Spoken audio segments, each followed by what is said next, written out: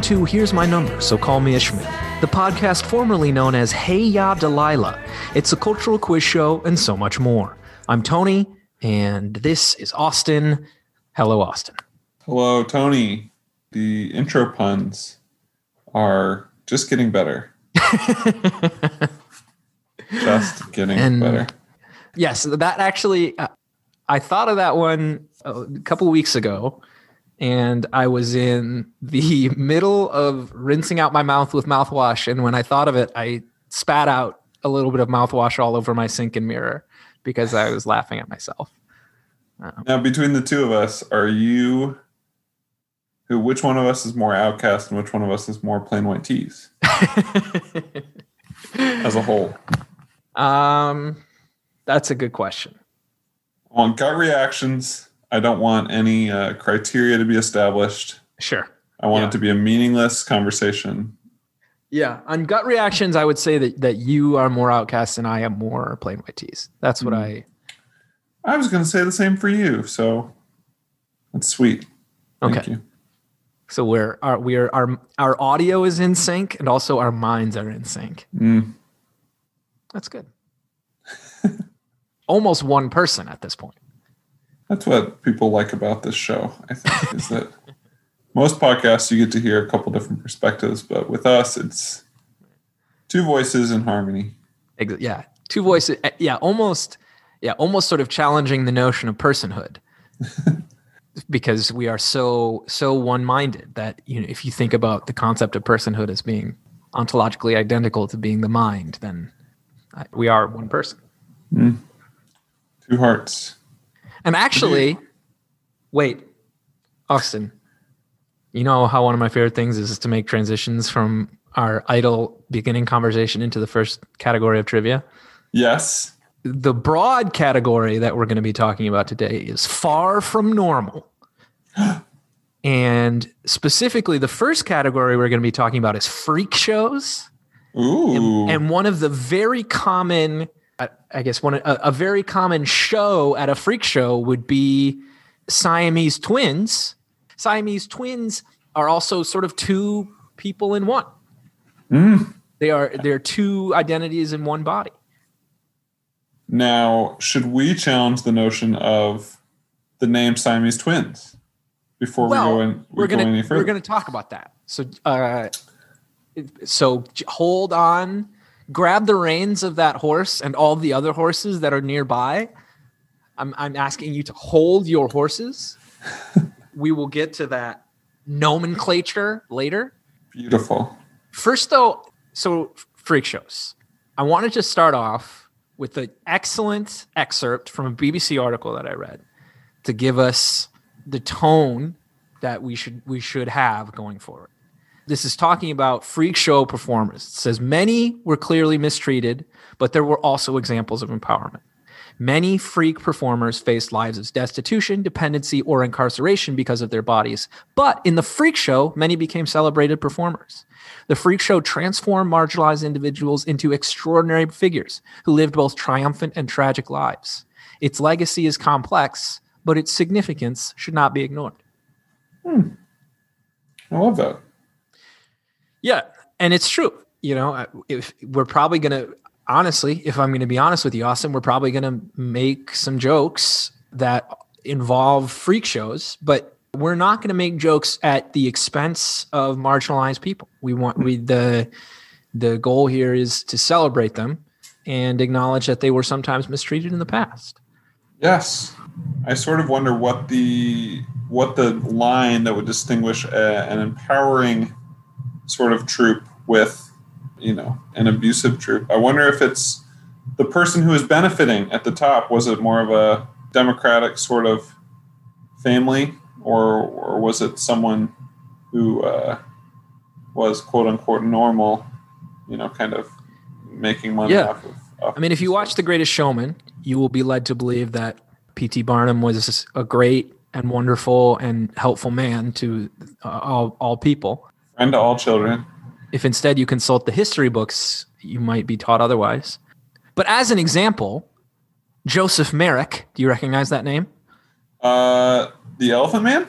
Yes. Joseph Merrick, his whole childhood was abused and abandoned and homeless, and he couldn't get work, and he was basically destitute until he was brought into a ostensible freak show, and there he was given access to surgeons and given access to hospitals and access to, some modicum of economic independence. So I don't know, Austin. Yeah, I mean, it's kind of interesting how it's come back around, because I think, 5 years ago I might have said, well, is it empowerment because it's capitalizing on their freakness instead of, focusing on the other things that they were probably skilled at or knowledgeable in? But now I'm thinking even the concept of disability is being challenged, and people's quote unquote disability can be reclaimed as their power in a lot of ways. And the theme is far from normal, but maybe freak shows normalized these rare conditions. I mean, maybe like because people could see unusual conditions, they could view them instead of as a curiosity, just as a normal part of the human condition of, maybe, it's not statistically common or statistically normal, but it's normal in the sense that it's socially acceptable. I love it. Now let's dismantle. Yeah. Also, as a side note, the Freakness is my favorite race in the Triple Crown. Oh man, I can think of one confirmed listener who will really enjoy that joke. And you brought up the phrase Siamese twins. Do you know the origin of that phrase? I do not. It is an incredibly interesting story. There was a period of about a month where I got really into it and told everyone I knew about it. The phrase comes from actual. Where was I for this? I think everyone you knew. I think I was in Michigan at this point. It was around Christmas break and New Year's. I remember spending a New Year's party telling a few different groups of people about Siamese twins. Okay, you're forgiven. It originates with twins who are actually Siamese. Ooh. I'm surprised by the unsurprisingness of this. Yeah. Their names were Chang and Ang, and they were Siamese by origin, but they lived in America and were part of various freak shows and ended up becoming quite wealthy, but they lived in the American South. And so a lot of their wealth was tied up in slaves and Confederate currency. So after the Civil War, they lost a bunch of their wealth and lived not in total poverty, but like had to, went back on the freak show scene to get their money back and stuff like that. Wow. That is an incredibly interesting story. Yeah. Sad I didn't hear it sooner when you were telling everyone you knew, but I'm glad I'm hearing it now. They fathered children. They fathered 21 children. Wow. Okay. Which is so many. So many. Where were they connected? Their livers were fused in the ligament connecting their sternums. So it was a sort of in the abdominal area. Okay. But they are two real people from whom we get the phrase Siamese twins for conjoined twins. Wow. They're from Siam and they're twins. And so we call them Siamese twins. Yeah, and it is interesting because I feel like, you'll hear about these body parts or maladies or what have you that are named after their discoverer. And we don't bat an eye at those things. So true. So maybe, I said this is a very qualified maybe, but maybe the term Siamese twins is not as offensive as I would have thought. Yeah. They were from Siam. Yeah. And they were twins. It's more of an homage to Chang. Speaking of the names of things, I have gathered here 4 different scientific names of conditions that were often on display in freak shows. I'm going to give you the scientific name. and I'm going to ask you to guess what the condition is. Yes, please. This sounds fun. The first one is hypertrichosis. Hypertrichosis. You may have heard of trichotillomania. I have.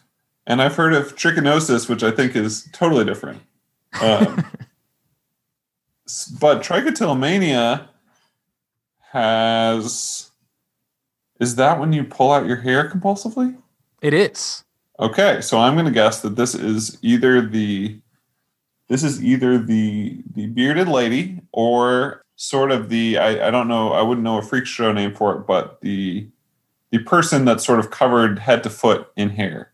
Yeah, in fact, it is a general term for both of those sorts of things. Hyper meaning a lot of, and trichosis meaning hair. It's just basically any abnormal amount of hair growth, which would include things like a bearded lady, and also in freak shows they would sometimes be called like wolf man or wolf boy because they were fully covered in hair.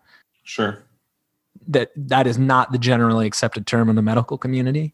Wolf boy? Yeah. But that is, yes, hypertrichosis, excess amount of body hair. Hypertrichosis can be caused by a paracentric inversion mutation of the Q22 band of chromosome 8. However, it could also possibly be the result of a spontaneous genetic mutation rather than inheritance. So it has also been linked to chromosome XQ24-27.1. Oh, now that I can sink my teeth into. I thought maybe the congenital generalized or hypertrichosis terminalis is thought to be caused by genetic mutations on chromosome 17, resulting in the addition or removal of millions of nucleotides. The gene MAP2K6 may be a factor contributing to this condition. So that's also, I wasn't sure if you were more interested in chromosome XQ24-27.1 or chromosome 17. Well, 17 is the only one I can remember for the first few seconds after you say it. So I'm glad you brought that one up. Yeah. Hypertrichosis it's not common, but that doesn't mean it's not normal in the sense that, it's not common, but it's normal in the sense that it's acceptable. There's nothing wrong with it. It's just, it's right there in your genes. It's right there in the paracentric inversion mutation of the Q22 band of chromosome 8. It's right there. And does it bring with it any negative physiological effects besides the inconvenience of having more hair than many people do? That's a good question. I don't think so. Let me pull up the Wikipedia article here. Pathophysiology. The treatment can have negative effects, hypersensitivity on your skin, things like that. I don't think it has any adverse effects other than having lots of hair. Now, 100, 200, 1,000 years ago, it would have the adverse effect of society shunning you and viewing you as the other and calling you wolf boy and calling you man of the woods and things like that. But like a Justin Timberlake. Yes. sort of thing. Yes, exactly. But that's a symptom of society. That's not a symptom of hypertrichosis. Right. Yeah. I don't think that Justin Timberlake reference will age well. Just thinking about where he is in the consciousness right now, national consciousness. I don't know either. Do you know what achondroplasia is? Achondroplasia.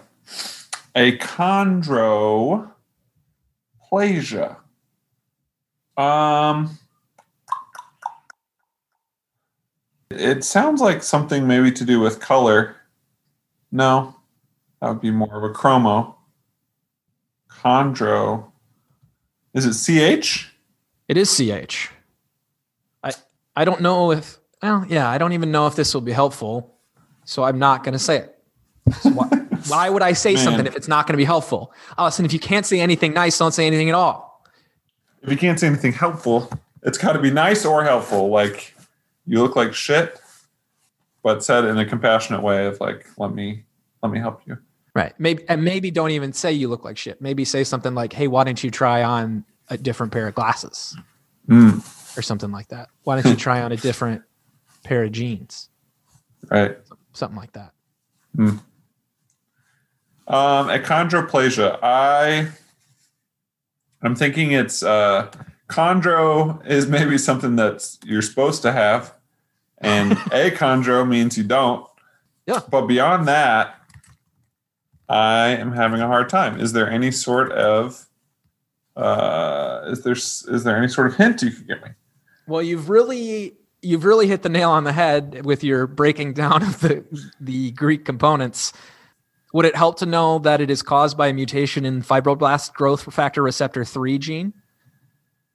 It might. Does that help you? No, it does not. It does not help me. I'm going to give you the full name of somebody who has achondroplasia, and then I'm going to give you his stage name. His full name is Jason Acuna. And his stage name isn't that Wee Man? It surely is. Yeah. Okay. Well, my medical and freak show knowledge are wanting, but my jackass knowledge continues to jackass stun. Knowledge, as always, is second to none. I almost now, when I first say this, it's going to sound like a tall person sort of using an offhand, insensitive remark about a short person. Okay. But when I explain it, I think you're going to see that it was merited. I almost tripped over Wee Man at a Charlotte Hornets game when I was a kid. But it was because he was hiding underneath a sort of row of seats in a stadium, preparing to run down to the stage as sort of a surprise move for the halftime show. You were right. That did sound like a tall person saying something insensitive about a short person, and then your explanation validated it. Well, great. I'm glad that I'm in the clear. But I was bouncing a basketball that I had won at a little, carnival-style game thing out in the lobby. God, what's that ring around stadiums called? I forget. It's been so long. Like when you're not in stadium, you're around the vomitorium. Sure. Is that what that is? So I had won a basketball and I was bouncing it. My dad kept telling me not to because it was distracting, and I refused to listen, and I accidentally dropped it onto the stairs that led down to the court. And it got away from me, and it bounced all the way down, and they had to call a timeout as it rolled across the stage. And as I jumped up to try and grab it before it fell down the steps, I tripped over Jason Acuna. Wow. Who was hiding sort of at the end of my row, about to run down for halftime. So there we go. Now, if this were a Whoopi Goldberg movie, your basketball would have landed on the court and one of the players would have tripped and fallen and gotten injured, and you and Wee Man would have had to replace two players on the Hornets would have fallen and tripped and fallen and broken their legs on your stupid little basketball, and you and Wee Man would have had to take their places on the team, and you would have led them to the championship. Yeah, the ref would have said, this is actually a rule in basketball that we don't have to enforce. By the laws given to us from basketball, the person who injured, if it's a civilian who injures a player, that civilian must join the team and take their place. Well, they were bad refs then, because that did not happen.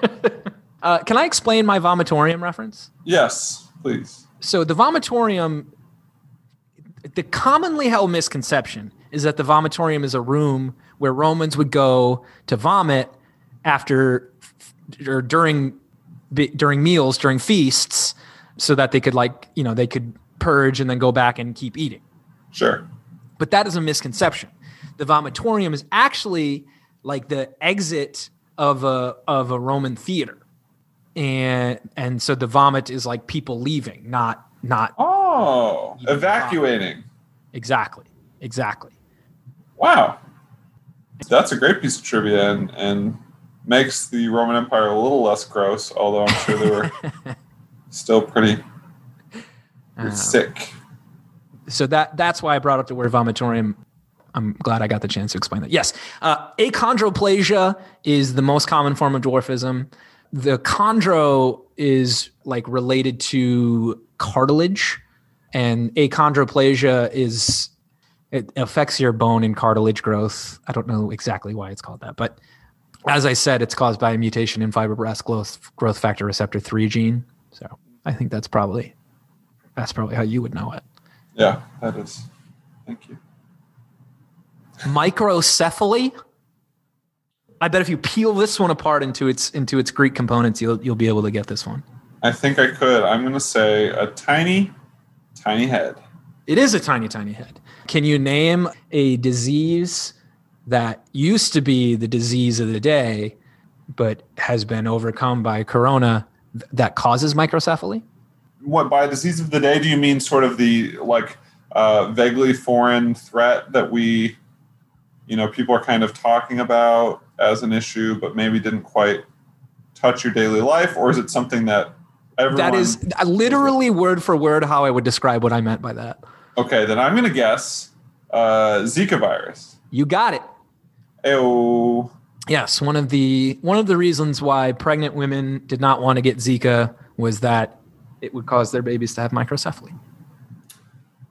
Which strikes me as a plus when you're delivering a baby with a smaller head. I think it would be a little easier, but that's one. Unfortunately, it stays that way, and there are adverse effects of having a small head. In addition to Zika, rubella, toxoplasmosis, and cytomegalovirus during pregnancy can cause the babies to have microcephaly. Which the only cure to that one is the Optimus Prime vaccine.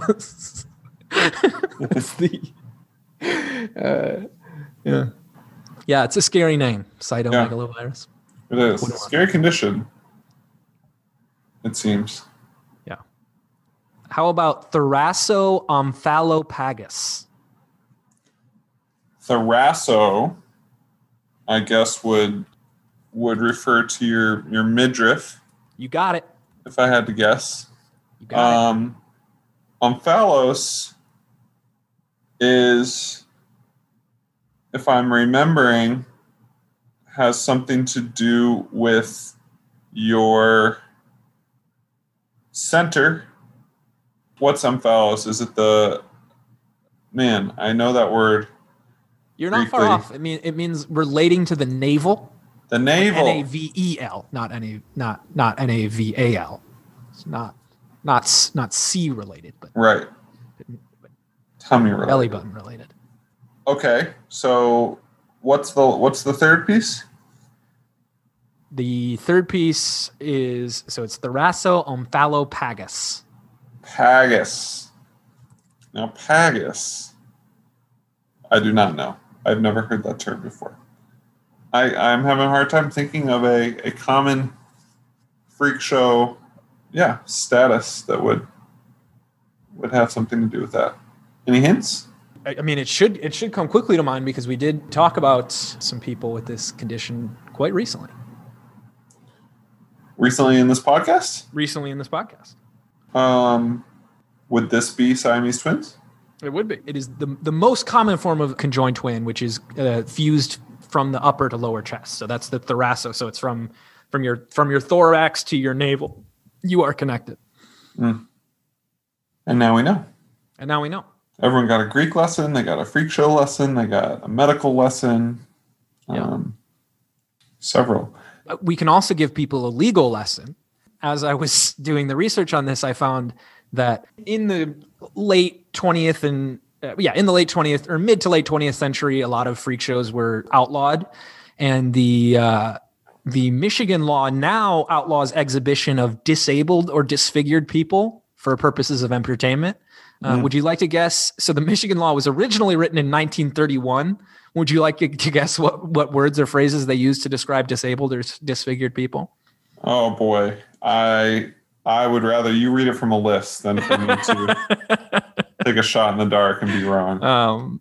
It is not, I mean, it was sort of by definition politically correct for the day because it is written into law, but it is not politically correct today. The phrase that they used in 1931 was deformed human being or human monstrosity. Oh, goodness. Yeah. Goodness. Human monstrosity. Yeah. If we believe that language matters, I think that is an improvement on the language. I do believe. Speaking of conjoined twins, speak of them. Have you ever heard the term tulpa? Tulpa? Tulpa. I don't think so. Now, there is I think there's a religious background to that word that has to do with, Eastern philosophy in some way or another. But I have encountered it recently through Reddit, like many great and terrible wonders. I found it through Reddit. But it's the idea that you can... Now, just a second. You're referring to https://www.reddit.com? Oh, yes. Thank you. Okay. And we'll tweet that out so that people can find it. We'll send out that link. Cool. But a tulpa is a consciousness or person that you, as a conscious being, are able to create yourself. And on the subreddit dedicated to tulpas, of which there are several thousand active users, most of the discourse has to do with, number one, how to create your own tulpa. Number two, how to sort of live with that person in your own head. And then number three, how to sort of improve your relationship with your tulpa. But a lot of the posts are written by tulpas themselves, or the consciousness that the host has dreamed up and has allowed them to sort of access their body to write posts or questions. So your tulpa can take over your physical body. I think it's pretty advanced, but that is the idea. That's not tulpa 101. That's that's your senior year of tulpa in. Tulpamancy is what it's called. So you can use the term. Yeah. It is not Tulpamancy 101. But fascinating. And of course, my first instinct was to scoff, like it often is when I find a subreddit that seems wild to me, but pretty interesting stuff. Pretty worth looking into. And I'm sort of at the point where now I'm afraid I'm accidentally going to create one and then be stuck for life. But at least you have the resources available to you to understand how to communicate and improve your relationship with it. Yes, absolutely. And a lot of posts that say like, this is not a hobby. This is not like even like adopting a pet that you could give away or could die. But this is a permanent thing that you're inviting into your life. And so don't do it lightly. The word tulpamancy, since we've been talking about Greek origins, tulpamancy is kind of a fun word in that it is a fusion of, I don't know where tulpa comes from, but you said it comes from the East. So I would assume that it's a fusion of an Eastern language with the Western language, which is kind of fun. Yeah. Sort of a, what are those called when you smash? A portmanteau. A portmanteau that sounds a lot like a Greek word, but would not be. Interesting. Yeah, but anyway, the discussion of sharing a body with someone, it's interesting to think about sharing a body with another person in one body. Yeah. We're going to be talking about some woo-woo stuff like that in the last category of trivia. So I'm going to ask you once again to look around you and find all of your horses and hold every single one of them. Hold them on. All right. I got them all. I will be a mirror for your words and deeds. So yeah, that was talking about freak shows. Our second category of trivia in the world of far from normal is fandom / subculture debates. So these are things that some people find very important, but most people wouldn't find important at all. So in that sense, it's sort of far from normal. You see that connection there? I do. I'm going to ask you where you stand on some of these debates. So, for example, Pokemon versus Digimon. I assume that you fall on the Pokemon side. Can you even respect someone who likes Digimon? Yes, I can. I went through a Digimon phase, and I think that the only thing that has kept me tied closely to Pokemon is the games, and the games have always been better than the Digimon games. But I thought Digimon was cool. It had some weird, like, you know how there's this joke that if a biblical angel looked like how it was described, it would be just this horrifying, wheels with eyes and fire and wings covering their feet. Yeah.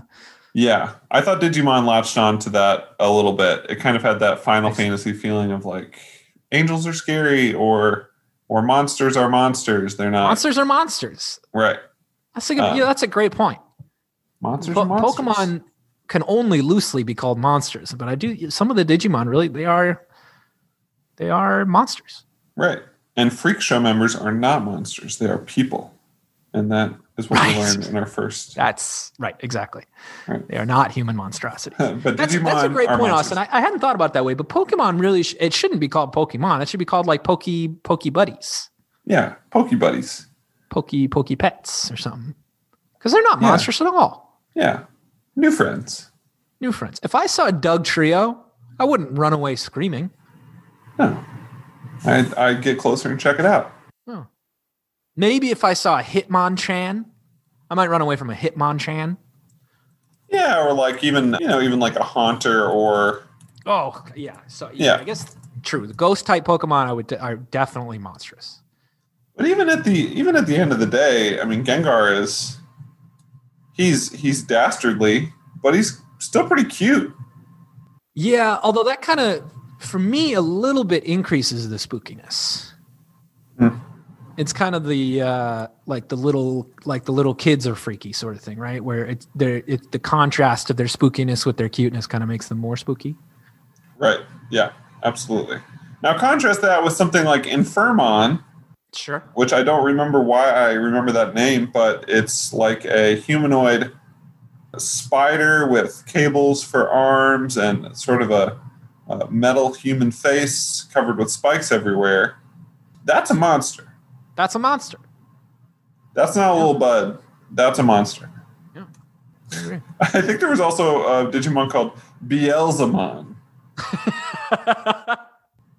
And I think that one was cuter, but that's a monster. I'm looking at pictures of Beelzemon right now, and that's not a cute creature. It's humanoid, which I guess, again, it's I actually would call Beelzemon a human monstrosity. Okay, now I was looking at Impmon, which is his pre-evolution. And yeah, oh man. Beelzemon is a spooky boy. Yeah. But a half man. Yeah, that's a great point. Because I too would consider myself deeply in the Pokemon camp just because I have engaged with its content so much more. But you're right to point out that the digital monsters are more monstrous than the pocket monsters. Yeah, and I dig that.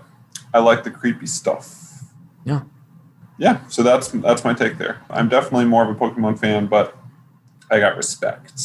You got respect. All right. Here's an interesting one. There's a movie that came out recently, I don't remember exactly, within the last couple of years, that sparked a debate that is usually in the world of TV.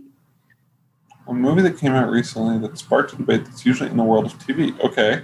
It was a very well-received movie. Came out in 2019. It was a foreign film. Okay. A foreign film. I'm trying to think what this debate could be because I feel like that's the key. The fact that it is a foreign film is highly relevant. Oh, man. So I'll tell you, the movie was Parasite. Okay. The debate isn't so much about the content of the film, but as in its presentation, maybe would be the way to describe this. Sure. And normally the debate takes place in anime forums. That would be the... Sub or dub. Subs v dubs. Exactly.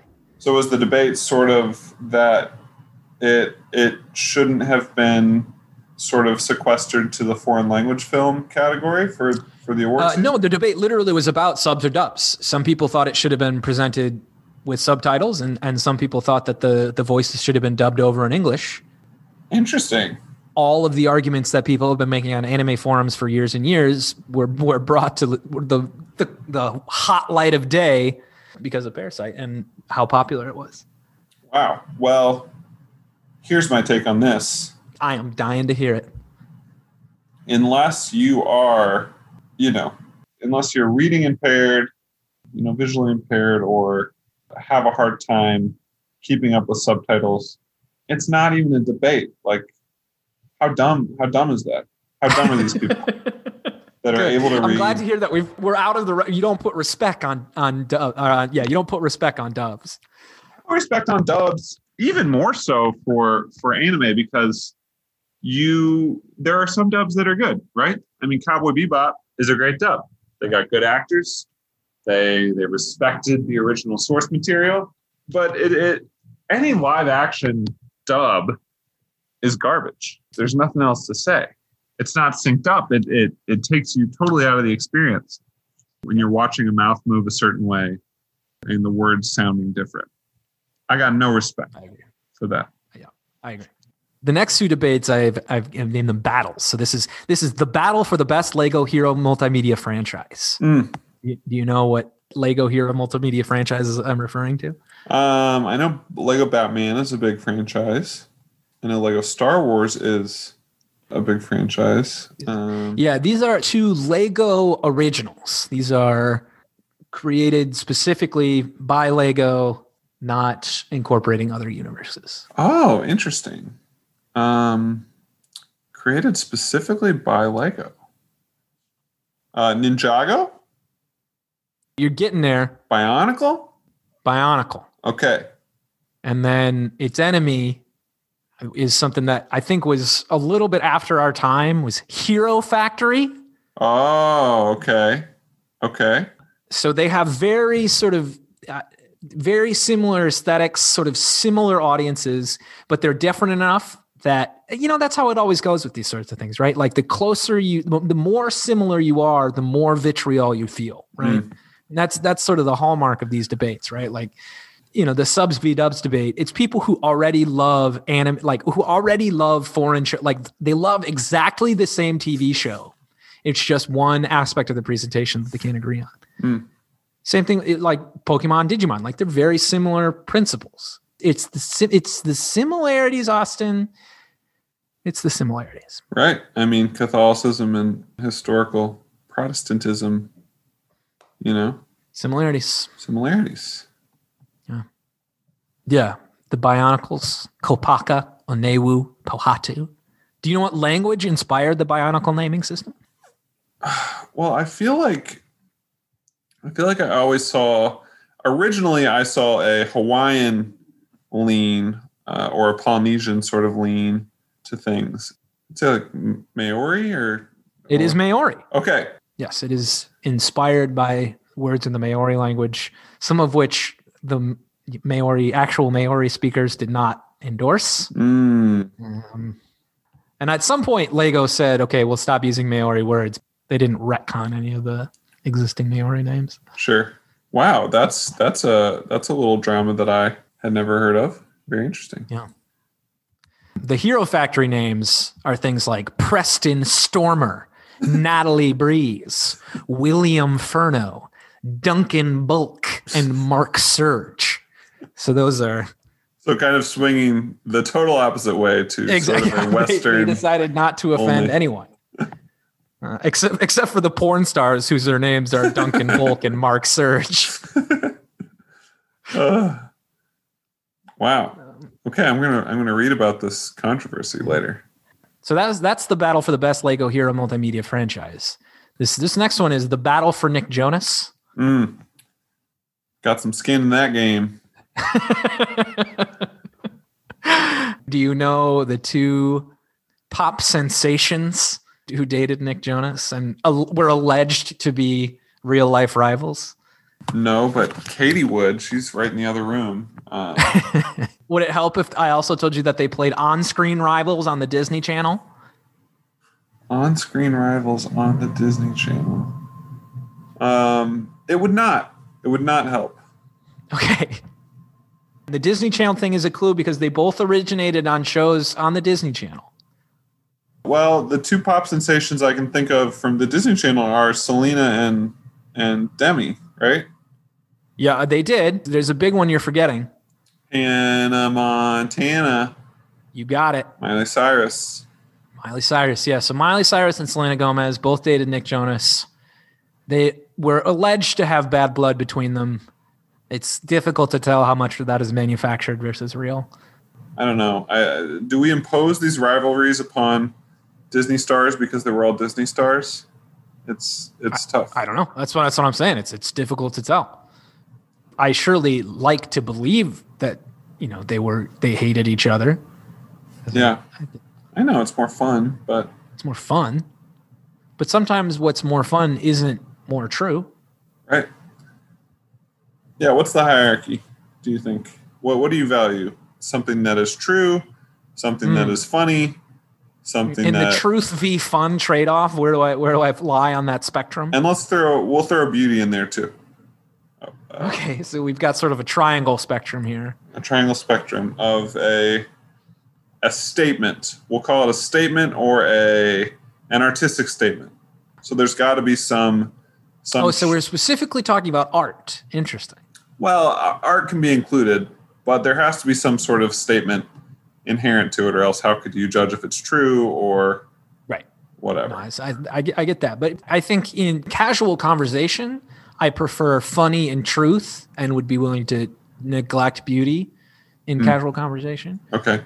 I think in art, I would like some beauty thrown in. Sure. So I think the context matters. It does. All right. Sorry to derail you. No, that was... Well, my horse is loose.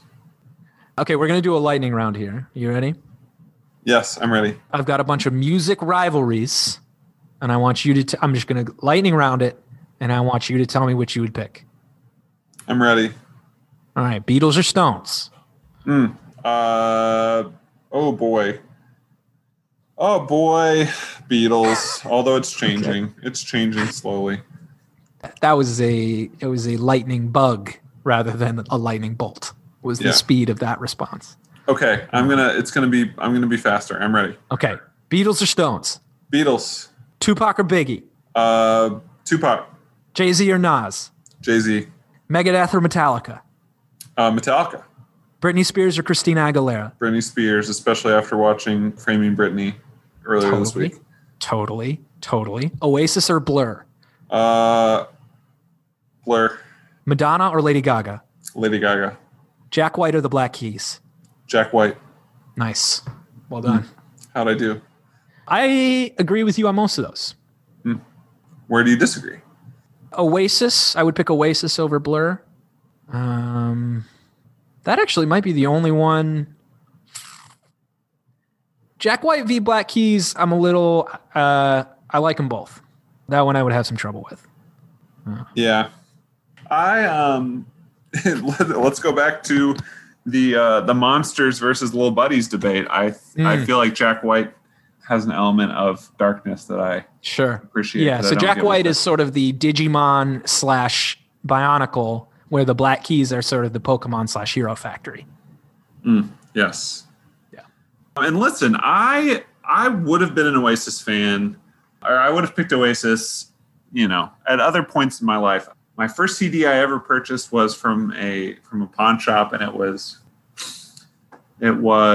not any of the good ones. It was "Be Here Now" by Oasis. huge fan for a long time, but consistency, I'd have to go with Blur. I feel like Blur put out a lot of good albums, and then Damon Albarn pivoted to start Gorillaz, which I also am really into. Yeah, Gorillaz. Did you know this? I did not know that was the origin of Gorillaz, but I did know that you like them and that they're a good band. Yeah, I think, one thing I like about Oasis v. Blur is the fact that Oasis also hated itself. And so I could have just as easily included in this list of rivalries Liam Gallagher versus Noel Gallagher. Absolutely.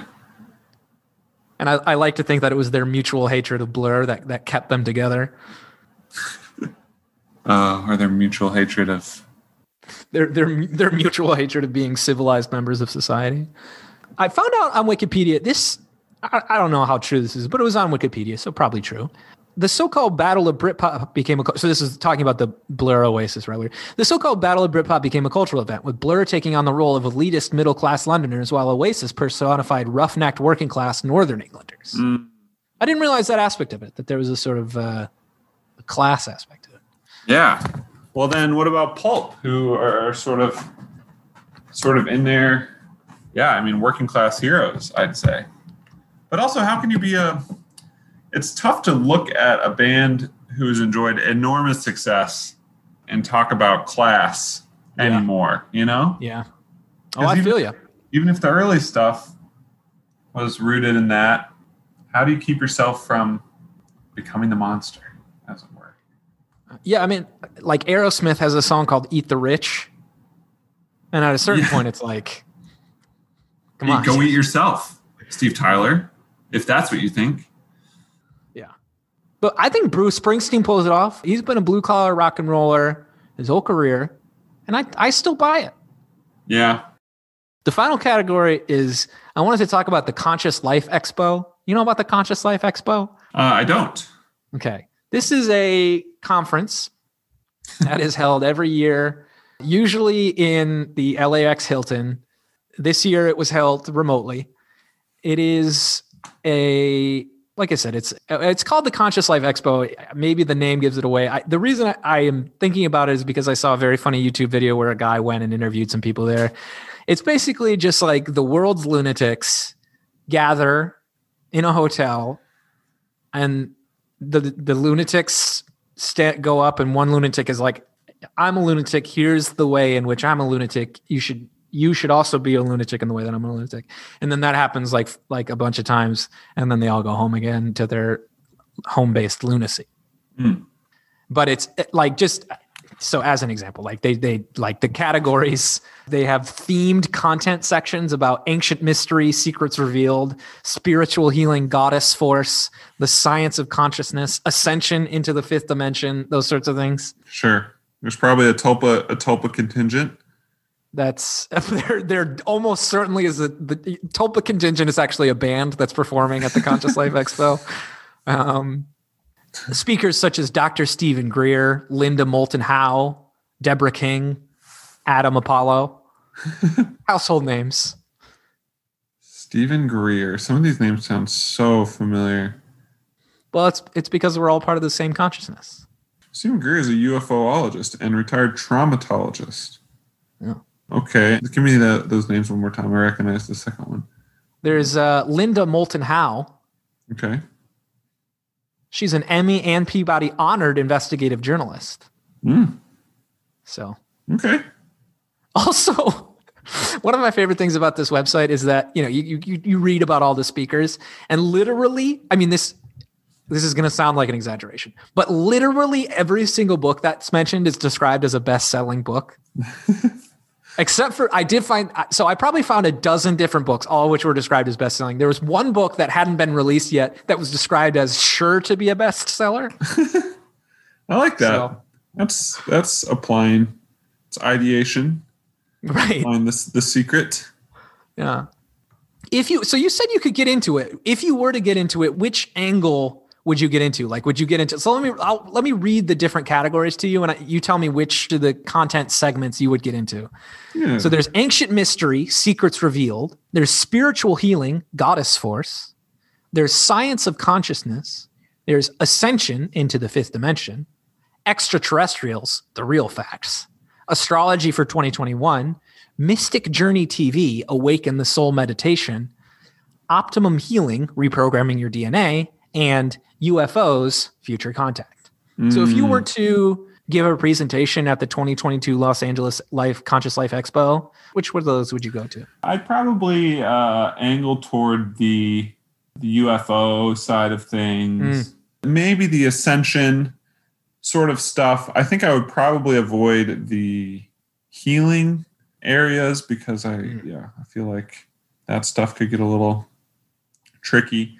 But yeah, I would observe with hopefully not too much judgment, although some of those sound tricky. But, the older I get, the more I realize that our current systems are more flawed than I thought as a kid. So I'm always up to hear, some alternate takes on things as long as they don't harm anyone directly or indirectly. Sure. That's why I feel like the healing stuff does have the potential to harm someone, who might really need some real medicine. Who might need healing outside the goddess force, let's say. Right. Yeah, absolutely. Yeah. And it goes back to the harmony of science and, religion or mysticism or whatever. They shouldn't exist totally separately, but I think there's room for both. Yeah, especially once we get into the fifth dimension. Right. Oh, there will be plenty of space there. We will unlock a whole... Once we're broken into a whole nother dimension? You kidding me? I didn't even really think that we had conquered the fourth dimension yet. Well, yeah, that's what I love about the fifth dimension is like there's this game of one-upsmanship in all of these where it's like, I saw an alien. Oh, I talked to an alien. Oh, I was abducted by an alien. Oh, I am an alien. Right. And the fifth dimension thing is sort of the same way where it's like fourth dimension, that was Conscious Life Expo 2020. We're in the fifth dimension now. We're in the fifth dimension, baby. Yeah. Bring it on. As I was reading these descriptions, they sort of made me think that like, oh, these sound like just a random conglomeration of words that like a robot would put together. And so I thought it would be funny to scrape a bunch of the blog posts of these people and train an AI to just generate random phrases based off of these blog posts. So I've created a game, Austin, for you called Two Truths in an AI. And so what I've done is, like I said, I scraped a bunch of blog posts from various authors and trained a text generating AI to generate phrases. And I then have included 2 actual phrases from various blogs. So we're going to do 3 games, 3 rounds of this. And I want you to tell me which one is the one that is AI generated and which 2 are actual blog quotes from blog posts. Are you ready? Yes. Okay. Please. For the first one. The great master of a solar system incarnates and gives aid to the planet, which is the lowest in progression in that system.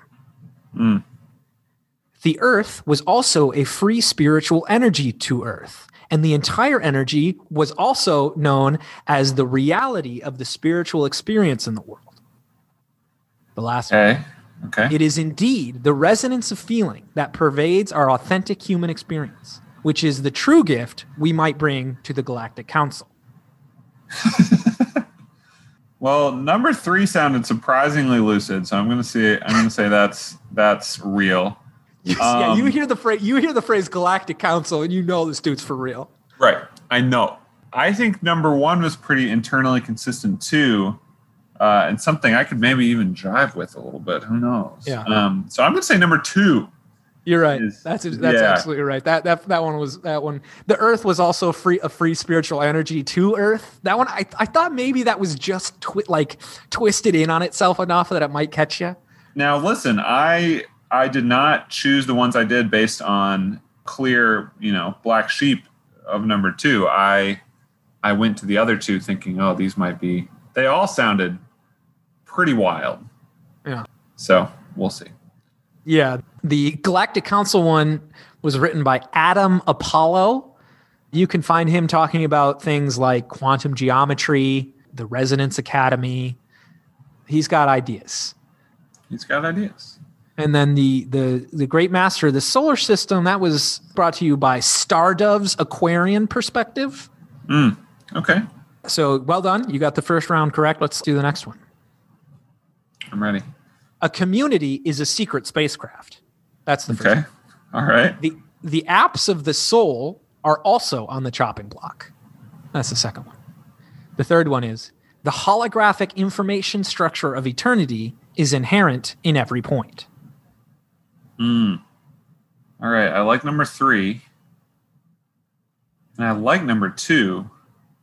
Is it the acts of the soul, ACTS, or the apps of the soul? The apps of the soul, like applications. The apps of the soul are also on the chopping block. Oh, man. I'm going to say number 1 was the AI this time. Oh, well done. Oh. That being said, I got to actually get behind a community as a secret spacecraft. I'm kind of down with that. Yeah, I'm totally down with that. I read that and I worried that maybe I had created something. I mean, if you think about it, we're all just trying to navigate life and eternity in the universe. And and when you build your community, that's the group you've chosen to voyage with. And know? What is Earth? But we're all in a space, right? We're all. I don't know. I actually think the one that I agree with most is that one. Yeah, I like it. The second one, the apps of the soul one, that comes from William Henry. He is a guide. He is a mentor. He is a counselor. Yeah, that one feels pretty ephemeral. I don't think people are going to be talking about apps in the 5th dimension. He's got his big idea is the skingularity, which is it's on the topic of portmanteaus. That is a portmanteau of singularity and skin, which are his ideas about the integration of technology in the human body. He calls it the skingularity. Oh, man. He was probably so proud of that, too. Insufferable. Yeah. He was very excited. I kind of like the last one. The holographic information structure of eternity is inherent in every point. Yeah, if I'm thinking about points on a line or just points in space-time. That's another one from Adam Apollo. I think you and Adam Apollo might have some things to talk about. I think me and Adam need to chat about the fabric of the universe. Yeah. Adam, I've got a new gift for you. Oh, for what? Oh, for the Galactic Council. All right. This is the last round. Here are your 3 phrases. The first one. From 20 degrees and on, you will be benefiting already from this Jupiter transit. The second one. The Old Testament properties are often found in the brain. The third one. The lovely Aquarian age has thawed the obstinate reaction to spiritual research. Well, okay, so give them to me one more time. I will. From 20 degrees and on, you will be benefiting already from this Jupiter transit. The Old Testament properties are often found in the brain. This lovely Aquarian age has thawed the obstinate reaction to spiritual research. Now, I know it's funny that I draw the line with astrology stuff, and it's not because I don't think that the dance of the cosmos affects us as humans, because I think it probably does in ways that we can't understand. But it's the conviction with which people who are into astrology talk about how it's affecting them. Yeah. Troubles me. And I feel like number 1 is something that sounds like something someone would say to sell something else. It feels too real. It's too gross to not be real. And I'd say the third one sounds pretty familiar. That's a thought you've had. You texted me that once. Yeah. This is the dawning of the age of Aquarius. Yeah. That is an extant song. So I'm going to go with number 2 being the AI this time around. Well done, dude. 3 for 3. 3 for 3. Yes. Old Testament properties are not often found in the brain. Yeah, there is. I mean, like I did call these people lunatics, and maybe that's a strong word. But there is the thing about it that I find objectionable, which I think you were hinting at, is that many of them make promises that they cannot keep. Right. And I do find that sort of hypocrisy and that sort of lying to be objectionable. But there are aspects of astrology that encourage self-reflection and encourage self-improvement, and that's great. But the notion that Jupiter having anything to do with that is, I think, a promise that cannot be kept. Right. And it's so easy to just not make a promise. It's so easy to say, based on my body of research, I just got back from the Galactic Council. Right. And this is what they say. Take it or leave it. Take it or leave it. Right. Take it or leave it. That's all you. If every